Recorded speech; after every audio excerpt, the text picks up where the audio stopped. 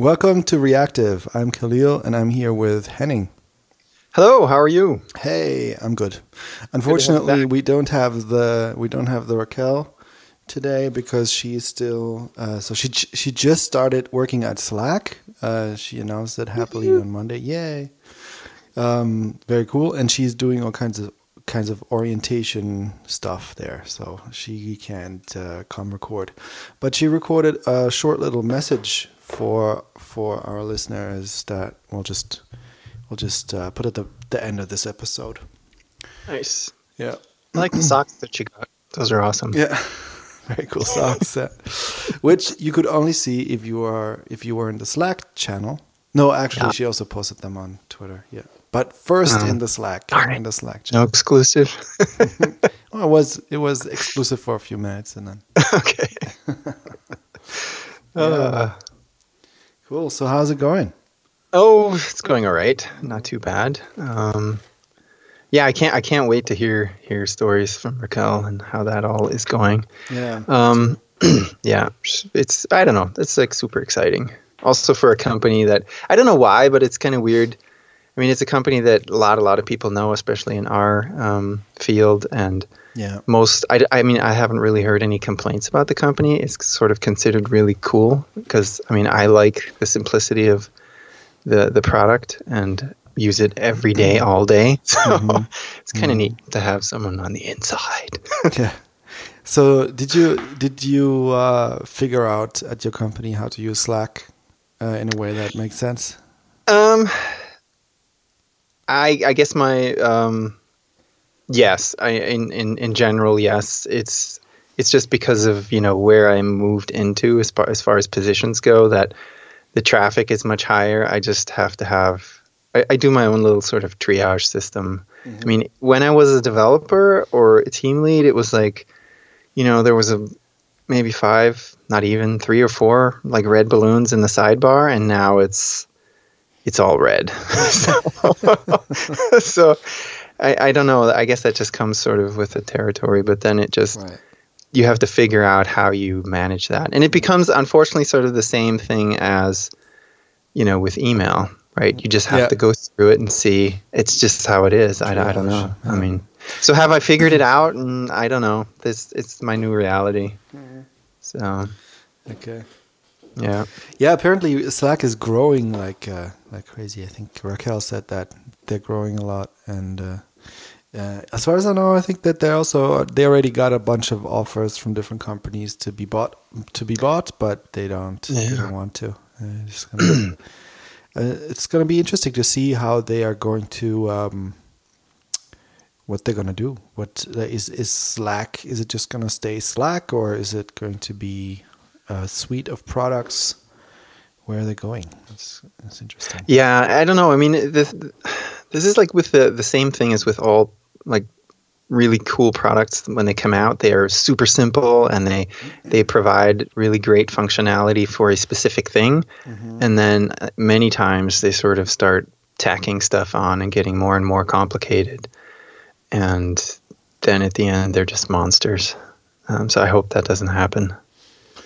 I hope they can sort of differentiate between, I don't know, useful tweaks that are small enough to be reasonable and not start adding all this other stuff and be everything. I mean, I guess, I don't know. That's sort of my opinion. I think GitHub has been fairly successful doing that. I mean, they have added a lot of functionality, but it's still in a way that it works. It's not... Yeah, I mean, if I think about Jira, which just had like an overhaul of the UI, but still, it's like there's so much there. It's insane. Yeah, they changed the CSS. Okay, a little bit. They changed their CSS. I guess they upgraded their CSS. Yeah, they made the CSS a little nicer. That's basically certain things are harder to find now. Yeah, they changed the UI a little bit, but But you know what I mean? Monster. It's like that's my biggest concern with these things they come out with like this little narrow scope of things and they're really good at it, but then they have to over time compete with the others that come out and do the same thing and differentiate themselves, and then they start adding crap, and it's like, ugh. So Yeah, we'll see. it's also because people at enterprise at big companies think that they need all this stuff. Yeah. I remember when I was at my first job after my music career there, I started was working at this company for 5 years? Was it 5 years? I don't know. I think it was pretty long, but or was it just 2 years? I think it was two. I don't know. Anyway, they needed a project management tool, and I suggested Basecamp. And Basecamp especially back then, it was. Today it's a little bit more sophisticated, but it's still straightforward and very clear and simple and very interesting how they structure this whole project management and communication within the project. But back then it was simpler, but it was so nice. It was so, well designed and thought through, and it kind of but it didn't have a bunch of options and features, and I tried to push it and pitch it within that marketing department, and the people, everybody they just hated it. They were like, yeah, but can I group my to-dos, and can I add somebody to the to-dos? So then they went with the Microsoft product or and, something. I don't know. I think something. Was it SharePoint or something? No, I don't think so. I don't remember what they chose, or if I was still around when they chose something, but they definitely didn't like Basecamp. But something Jira, maybe. Okay. Jira-like, I guess. Yeah. Yeah, it was so depressing. But yeah, it is weird. I mean, in that space, I don't know. When you said that, that they wanted all this other stuff, it just made me think of the the HR portal that I have to deal with in our company. Yeah. Oh my God, it is the worst piece of, I don't even want to call it software I've ever seen. And I've been told by others that there's much worse. Like the UX is just absolutely terrible. And there's so many things bolted together, no consistency. You can't find anything. It's like, just to approve someone's vacation, I have to like Slack HR to ask them how to get there. It's crazy. It's terrible. Yeah, I know, but there's a lot of these kind of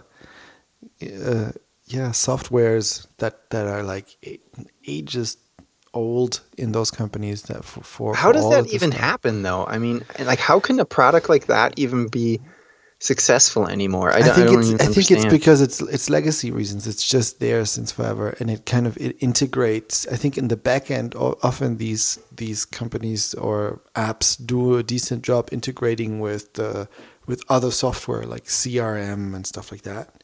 So they have like the database layer, the API layer, and how they interweave with other things in order to do accounting or whatever. It works. But the UI is just absolutely horrendous. And then but because they're so interleaved with everything else, it's super hard to throw it out and get something else in. Exactly. It's like we're sort of tied to that. To move out of it would be insane, because it was such a big effort to get into it in the first place. Right. But it's like, please help me. Yeah, I mean, we've been thinking about, just writing a little JavaScript a thing like with Chrome, like what's it called again? The thing that Sindrisor hosted for GitHub, where he modifies the UI to his liking. You could do that with a Chrome extension, but you can also automate doing things by just running, from the terminal. You just run, you program. What are these? The headless Chrome or something like that. You just program a little script that does exactly what you need done, and you pass it a few parameters on the terminal, and then it just loads up the site in headless Chrome and clicks everywhere what you need and stuff. Yeah. Oh, there's an idea. Yeah. I mean, you can. That's totally something you can do, and Yeah. it might be worth the effort if it's so difficult to figure out every single I can time. probably even wire that up to Alfred so that I can just say, Yeah, exactly. approve vacation, and it goes right to the page. That would be awesome. Exactly. It's actually no problem. You just need to find a time to set it up. Yeah. Exactly. Nice. Yeah. Yeah, Portal. I just had this discussion or a conversation with my colleagues a few days ago about the word portal. It's so funny how, like, everything in companies also, like the internet, is a portal, and then there's or for instance, for 1&1, the big website that you kind of land on when you log into your account or whatever is a portal and something like portal is such a weird word because it's just a website. It's just HTML with links, or it's a web app or whatever, right? But it's the gateway into this great thing. That's why it's a portal. Yeah, exactly. Especially great thing, yeah. Yeah, the word portal has always irritated me because I was like, why is this a portal? I don't understand. Well, now I'm going to be self-conscious every time I hear that. I'm going to be like, damn. Why is Google.com a website, or why is Trello point. why is Trello logging into Trello? Why is that a web app? And why is the intranet or the website from 1&1? Why is that a portal? Like, what's the difference, really? I don't understand. It's both an entrance into something, Yeah. So I find it's very enterprisey.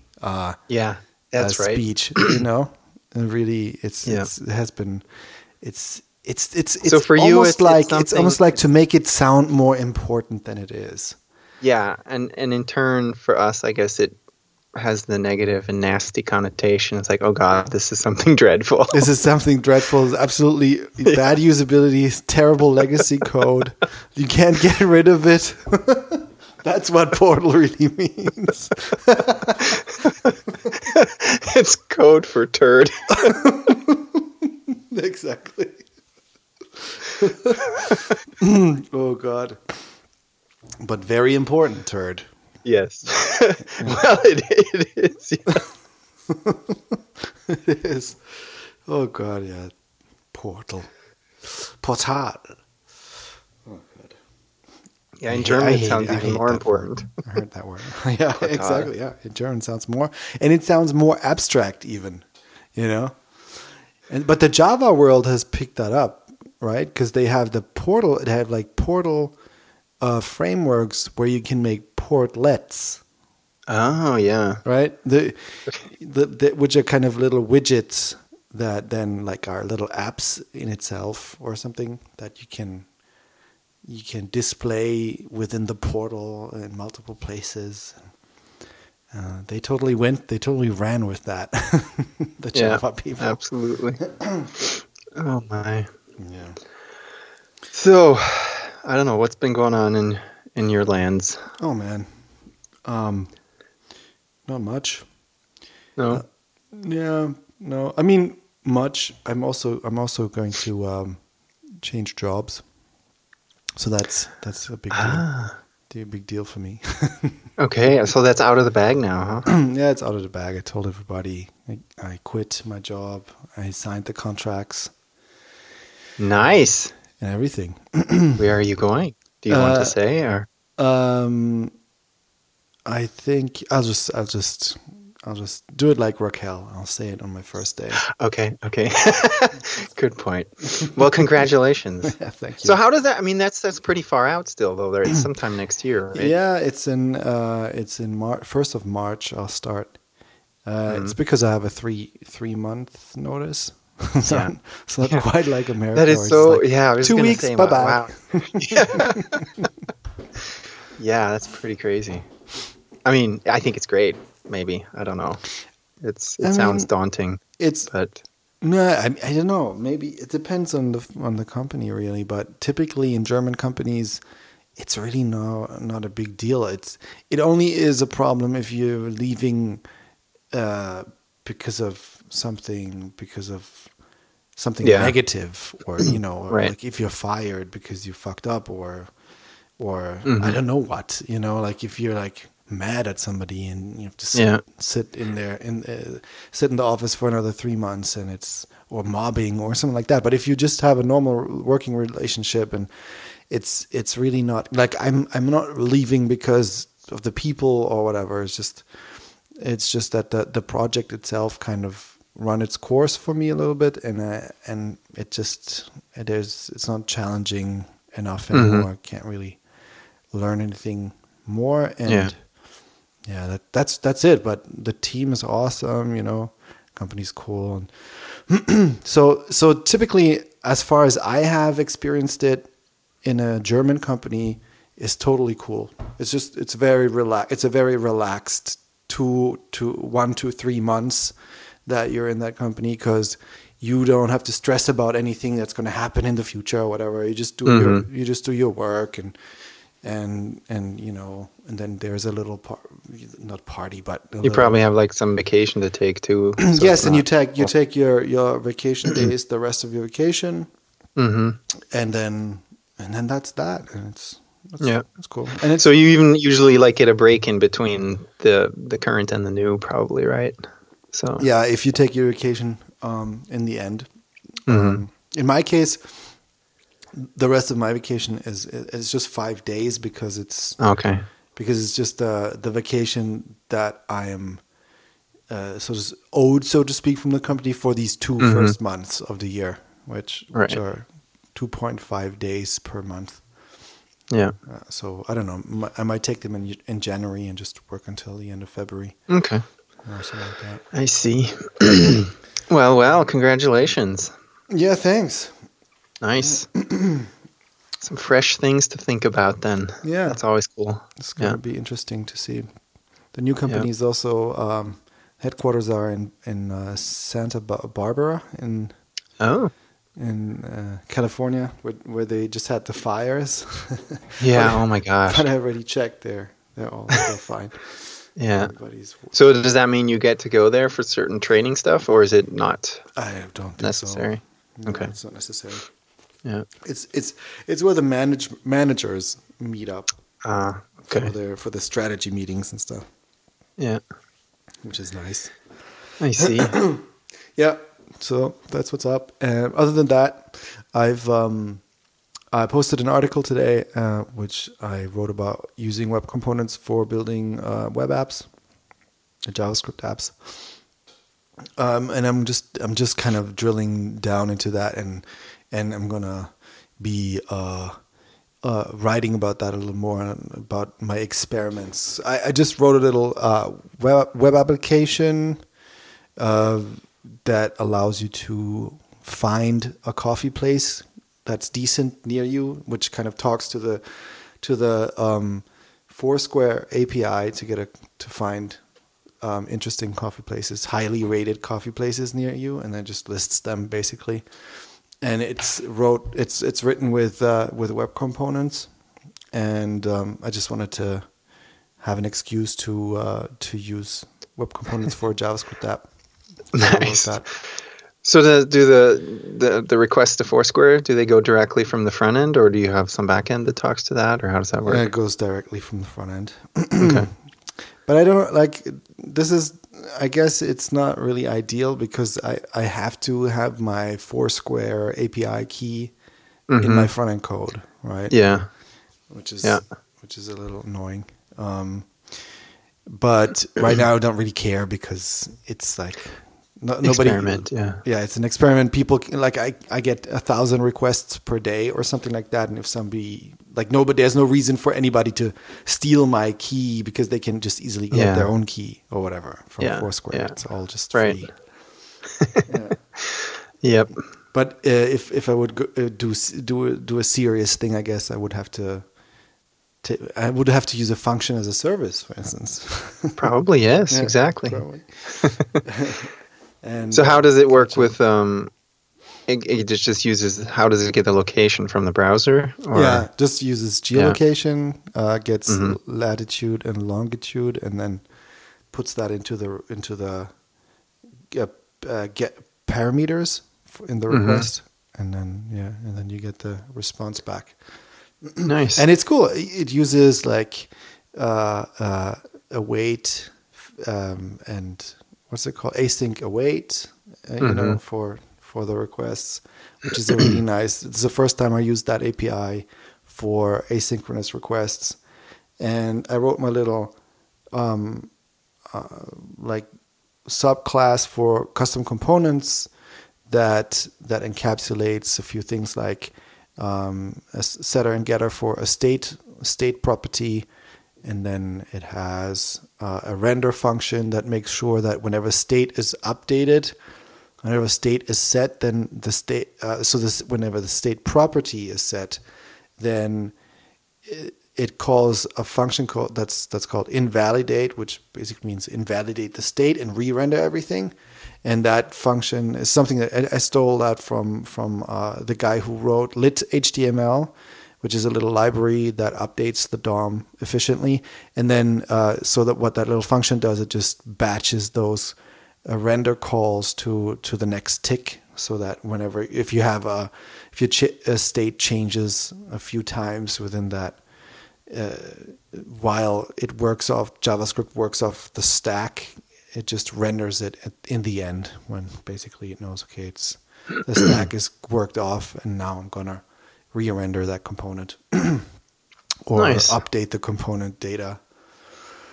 And I just wrote about that because I think front-end developers are not really aware of the fact that they can use web components to build applications, because web components are very much advertised as you can write your own element that encapsulates a DOM fragment, some CSS, and some behavior via JavaScript, and then you can just take that that new element that you made and use it everywhere. And that's true. You can do that with web components, basically. Of course, that's what they're made for and stuff.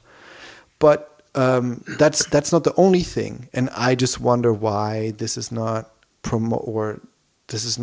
that story is not told more. That you can also you can use web components in the exact same way that you can use React components or Angular components or Vue components in order to build an application, where you build your application out of components, where you have a root component, and in that root component that contains your application, you use other components to build it. And then you can also have a unidirectional data flow in that web application as well, because in those components you can use a web standard called custom events in order to trigger events, and you can tell those events to bubble up to the top, or over the, and it can bubble through all the components. If you set the right property, there's an option called compose, and if you set that to true for those custom events, then it will just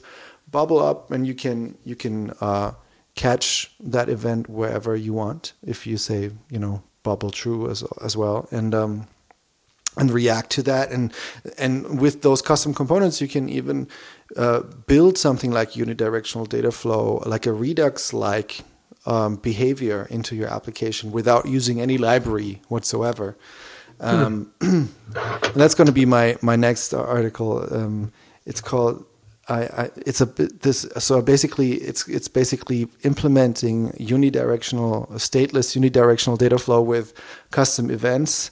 And I think I'm going to call this pattern no fucks because it's like no Redux. Nice. So I'm curious, when you say that front end developers are not necessarily aware of this. Like, what do you attribute that to, or what are you basing that on? I guess. Well, in my experience, I've been ignoring web components for a long time because I found because I didn't really dive deep into web components before, because I just didn't feel like it was ready. Like some of the stuff just didn't land in the browsers yet, and Polymer from what I could see, like they were using Bower, which for me is the wrong package manager. You should definitely use NPM. It's 2017. They're moving towards NPM now, which is with Polymer 3, but Polymer 3 is not ready yet. It's not stable yet, as far as I could see.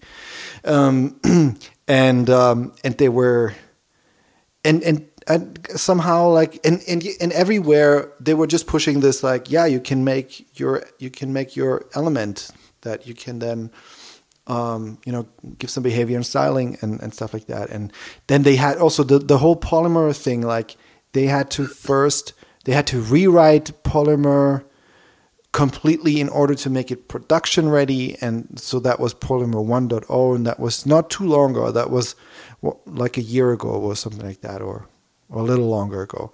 And now they're at Polymer 2, I think.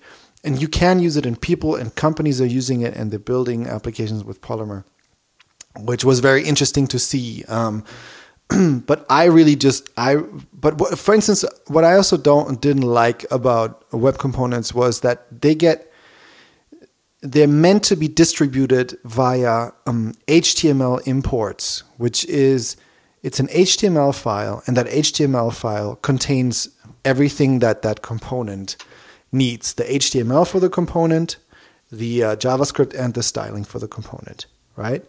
And to me that feels wrong. Like I don't want to. I want, like, how do you? So HTML, and then you import the whole HTML file, and then that is your and that registers your component. So within that HTML file, you have the JavaScript that also registers the component, so the browser knows, okay, there's a component here, and you can use it. And those HTML imports, they block rendering, and it's weird that, to me, that you have to have, if you want to use 10 different components, that you have to have 10 basic render blocking imports of HTML. Like, as far as I know, there is no build script that takes an HTML import file for a web component and then optimizes it and minifies it or something like that. Yeah, I mean that shouldn't be so difficult, but still, you have 3 different languages within that file, and you have to parse them differently and minify them differently and stuff. So that stuff that just felt wrong to me. It didn't make any sense. And then Michael Rogers did his take on web components, which was just everything in JavaScript, right? So he's just using JavaScript. He's using I think a template literal in order to write his HTML for the component, and then the rest is just behavior and styling, and everything is in JavaScript. And we have ES modules as well. So there's also a debate between browser vendors. They don't really want to. Some of them don't want to implement HTML imports because they're saying we're implementing ES modules right now, which is the JavaScript importing for the browser and dependency resolution for JavaScript modules. And I totally understand that reasoning, because really web components, and it all makes sense to me, like, why not put everything into the JavaScript, because a web component will not work without JavaScript anyway. Right? You need to call, there's a specific API you need to call in order to register the web component. And then also your web component, most likely you want to have some sort of behavior in the web component that you have to implement with JavaScript. So if you have to have JavaScript, then why not just distribute it via a JavaScript bundle, you know? And then the HTML can be right in the JavaScript, the CSS. There's a whole movement about CSS in JS right now, and just have that in your JavaScript. There's not, like, that's definitely the best way to do it, I think. And it also makes it possible to use web components right now. if you think about web So it components sounds like it hasn't really settled down yet completely then. So there's still it pretty much has, like, the most important things, like I think HTML imports, you can just ignore them. Some of them, some browsers have implemented them already, some will not implement them, but I think that is not important at all, because Michael Rogers, if you want to just write, little web components that have encapsulated behavior and that you can just use everywhere in websites, web apps, how you want, whatever, then Michael Rogers has, for me, the best way to do it, which is just he writes it. He has a little subclass that has some nifty behavior for default behavior for your web component, and then you just write the rest in JavaScript, and then you just publish it to npm, and then there is a little pre-publish script that runs that bundles it up, and then it puts it into a dist folder, and then goes off to npm, and then there's this service called Unpackage that just hosts all of the npm files on a CDN. So immediately, as soon as you have your bundled file on npm, it's available via a CDN.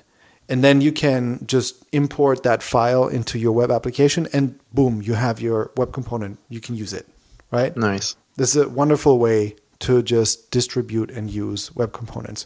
And you can do that today. You can do it now. And the cool thing, the most important thing that you need for web components, in my mind, is custom elements, which is a web standard. And a custom element is a class that extends the class HTML element. That's a custom element, and that works in Chrome. It works in Opera. It works in iOS Safari. It works in Safari. It works in Firefox via polyfill. It works in Edge via a polyfill as well. And you can use. There's a script. And in Firefox, I know that they're definitely already developing it. I think Edge as well. Or Edge is still under consideration. I'm not sure. But Firefox is definitely coming. And there's a script that's called Web Component Loader JS that will just do a feature check on your browser and see which polyfills it needs to load, and then dynamically load the polyfills it needs in order for you to use custom elements. So if you use a modern browser that has custom elements that works with, that implemented custom elements already, then you're really shipping the most minimal payload to the browser, because you don't need to ship any framework, you don't need to ship any component framework or anything. It's just there, and you can just ship your logic basically. And the other browsers that need polyfills, they just get the polyfills. And then, like if in an extreme case, like if you use IE 11 or something like that, I think the polyfills go up to like 100K or something like that, minified and gzipped, which is a lot, right? But which is basically like a framework. But that's just for the older browsers, basically, And I guess it depends on what your audience is. But if they mostly use modern browsers, then it's pretty cool. And what's interesting about web components is really how well it's supported by the mobile browsers in Android and iOS, and that's really ideal, because for those browsers you don't want to ship a lot of code, and you don't have to exactly use web components. Yeah. So that's why the guys from Ionic moved over to web components. They built their own little kind of setup to write web components in a way that how they want to write it. They wanted to use JSX and they wanted to use TypeScript. And so they're using a JSX implementation, and they use TypeScript in order to write their web components. They have a little framework called Stencil.js. And nice name. Yeah, and then that just gets compiled into pure web components. And they're very high performing, and so very fast, because they introduce some sort of DOM diffing stuff as well into the whole thing, and so they have seen a huge increase in performance, especially on the mobile browsers, because that's their whole thing. You know, they make cross platform mobile apps or whatever, right, with that stuff. So that's pretty exciting, especially since you have this requirement that you don't want to ship a lot of code. And it started, the thing is, like, it really made me so happy and so enthusiastic about the web platform again. Before, I was just like, fuck the web platform. Everything is just JavaScript, you know, like, just put it into the frameworks. It's all good. Fuck it. You know, they're not gonna give us anything that's gonna make JavaScript apps better. So all the innovation needs to go into the frameworks, and hopefully, maybe at some point, we'll get something into the web platform that comes from the innovation that the JavaScript framework developers kind of, you know, brought into the community. Yeah. And now with custom elements existing, like, for me, a big part of the frameworks, you know, falls away, and then there's tiny little like lit HTML, which gives you efficient DOM updating without a virtual DOM, is like two kilobytes, you know, in size. Yeah. So it's going into that direction, and the browser vendors are learning from the ecosystem, and that's just super exciting. And made me super happy to nice. I mean, that's sort of the promise that I understood would come out of this. And when I still was sort of looking at Ember, and they were always talking about web components and how they're preparing their thing to basically then be, you know, it would then work with web components because yada, yada, yada. But that was like 3-ish years ago. And then I always sort of had that same feeling of what you had said, that it always was, it's almost ready, or it works, but, you know, and there was all these caveats to it. And interesting. So now it looks like it works. It's out, but it's interesting that people aren't adopting it, or at least that's I think people are just not aware. I mean, everybody is heads down in Vue.js and React, and that's all fine and good too. Do you think it's because it's such a drastic shift in how you would build something that I don't know.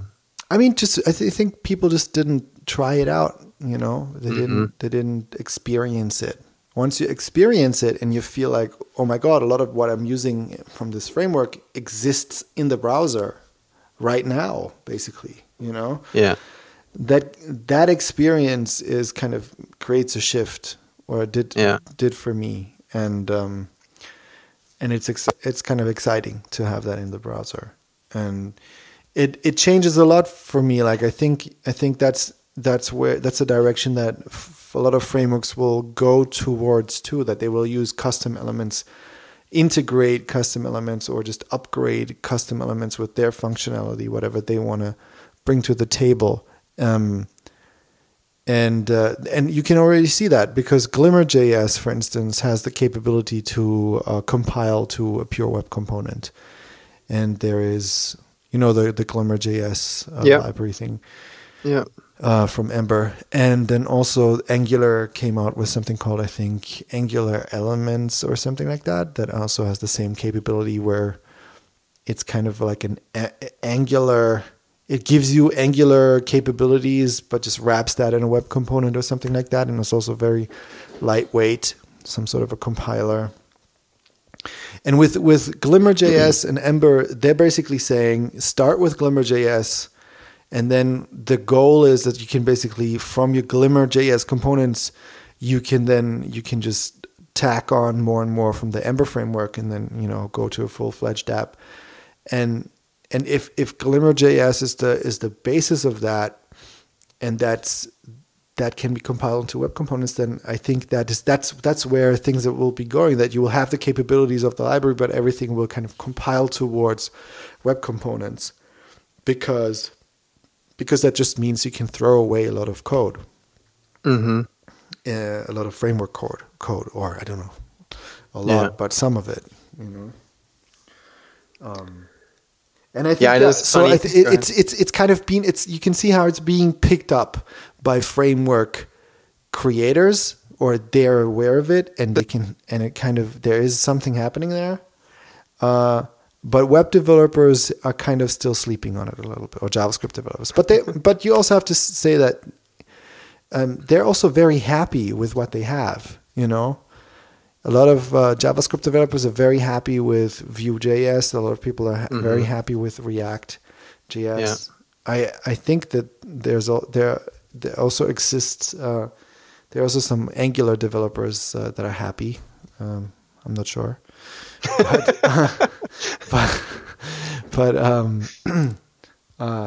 But especially I think especially the Vue and the React people are very happy with what they have. So, and also for me, I'll have to have a look at that. But I think server-side rendering, there is no good story for web components yet. I think I have to have a look at that. But of course, that's something that, you know, React does really well. I think Vue also does that, and and that also they do it well because they're not coupled to the browser, you know, in their API that much. They have their own API that's just within the library, and web components, they're depending on the API that is in the browser. So you can't just easily do server-side rendering in Node, I imagine. Yeah. You would have to have like a headless Chrome thing or something like that renders your website and then store that or something, you know?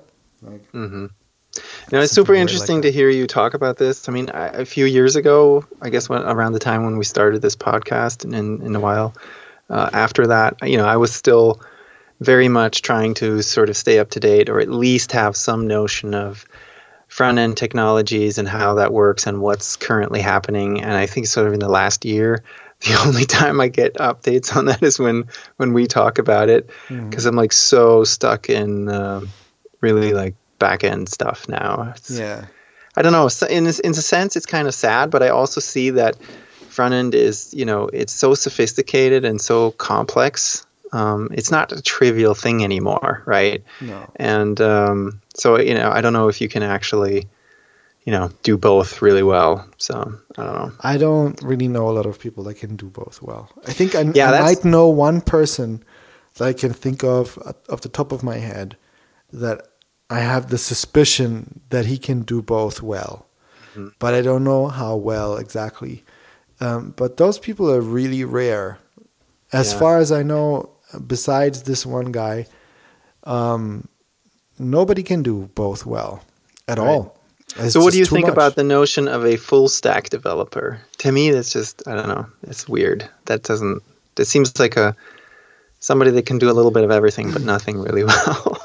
I think you can't be a full stack developer nowadays if you want to do it really well. Like I said, there are definitely anomalies. There are definitely people who are different and can do it. But like I said, those are really, really hard to find, and typically it's not possible. Even with a good developer, like for a good developer, it's not possible because it's just too much information. It's just too much. Like I think it's good. I think it's easy, or it's possible for a good backend developer to transition into becoming a good front-end developer, or even great, you know, from great to great or whatever. But that would be then transitioning, like leaving backend behind and just doing front-end, and also then they would need a lot of time to get into it and really, you know, get into that kind of way of thinking and the ecosystem and everything. That's possible because there are a lot of principles that are similar or the same, and it's good to know backend and front end both. But if you want to get really, really good at your craft, then I think that it's definitely best to decide for one side. I mean, I guess it as always it depends. But there's like, if I'm thinking about like the back end systems that we are working on, at what scale they're at, there's just not enough, you know, cycles to be working or thinking about, you know, sophisticated front end stuff. For that, you need experts, right? It's just too much. there's just too much. I mean, even in, just trying to get everybody to sort of migrate to more, like say on my team, there's not really that many or anyone that comes from like a server background, that has like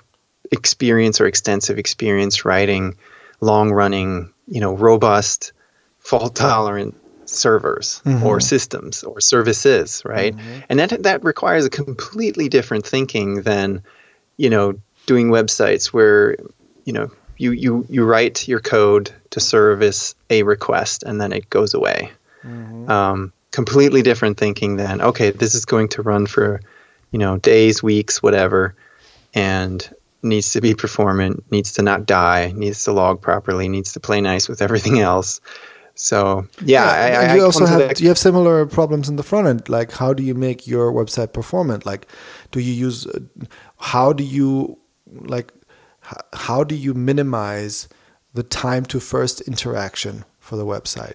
Like, that's super crucial, right? Because those milliseconds, they cost money if you have a business. So that means that you have to figure out, okay, if you have a lot of interaction code, like a lot of code that needs to load, then you have to think about how do you split that out so that the first render is quick and the user gets to see something or can even start interacting while, then maybe the JavaScript code is still being parsed and stuff like that. And all this stuff, like you have to start learning about how the browser does stuff internally in order to make sure that you get the best performance out of that. And that's a whole different art form of performance, in the web.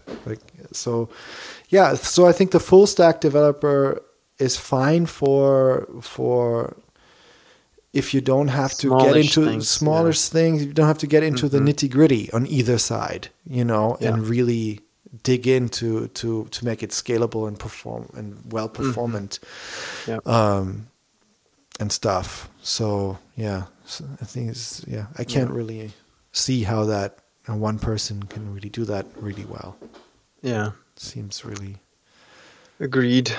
Difficult. So we've arrived at the magical hour. We've arrived. Okay. Yes, I need to go get kiddos. So all right, let's have to sign off. Let's finish this off. All right, go ahead. Yes, I'm breaking my promise. I can't find Fido. I have to. I'm not. But it's just fido.surge.sh. It's so easy. Oh, there we go. Okay, fine. And we have, I think, 9 months ago. No, 9 months ago was the last one. Yeah, there's no new review. All right. There we go. All right. My Twitter handle is at @hglattergots. And if you like the show, tell your friends about it and share it on whatever app that you're using. Give it a star, or even better yet, go to our show notes and get on the link there to get right to the place that you need to be in iTunes, etc., to leave us a review or just give us a rating. That'd be fantastic. And that's it for me. All right, and you can find the show notes at what was it? Reactive.audio. And you can also find the invite to our Slack, the link that invites yourself into our Slack chat in the links there in the show notes. And I'm Khalil Tweets on Twitter. Raquel is Rockbot on Twitter, and we'll have her right after our sign off. Have a little message, so stay tuned. That's right. Yeah. Okay. All right. Have a good day. You too. Bye. Bye. Hi, everyone. It's Raquel. Sadly, I can't make it to recording today because, as many of you may have noticed on Twitter, I started a new job. I know I've been kind of talking about it ahead of time, and I wasn't telling anybody, but if you were on the Slack, or on the Reactive Slack, you would have found out a little bit ahead of time, so more incentive to join our React Slack community. But I also announced it on Twitter. On Monday, I started my first day at Slack. Funny. But yes, so I'm working at Slack now. I am an engineering manager on the platform team. And I'm still learning what all that means. And I've been basically really, really busy all week doing orientation and all that good stuff. So stay tuned. Hopefully there'll be more information from me next time. But in the meantime, you're just going to have to stick around with Khalil and Henning. And I'm sure you're in good hands. You know the two of them are great. So have a great week, and looking forward to chatting soon. Take care. Bye!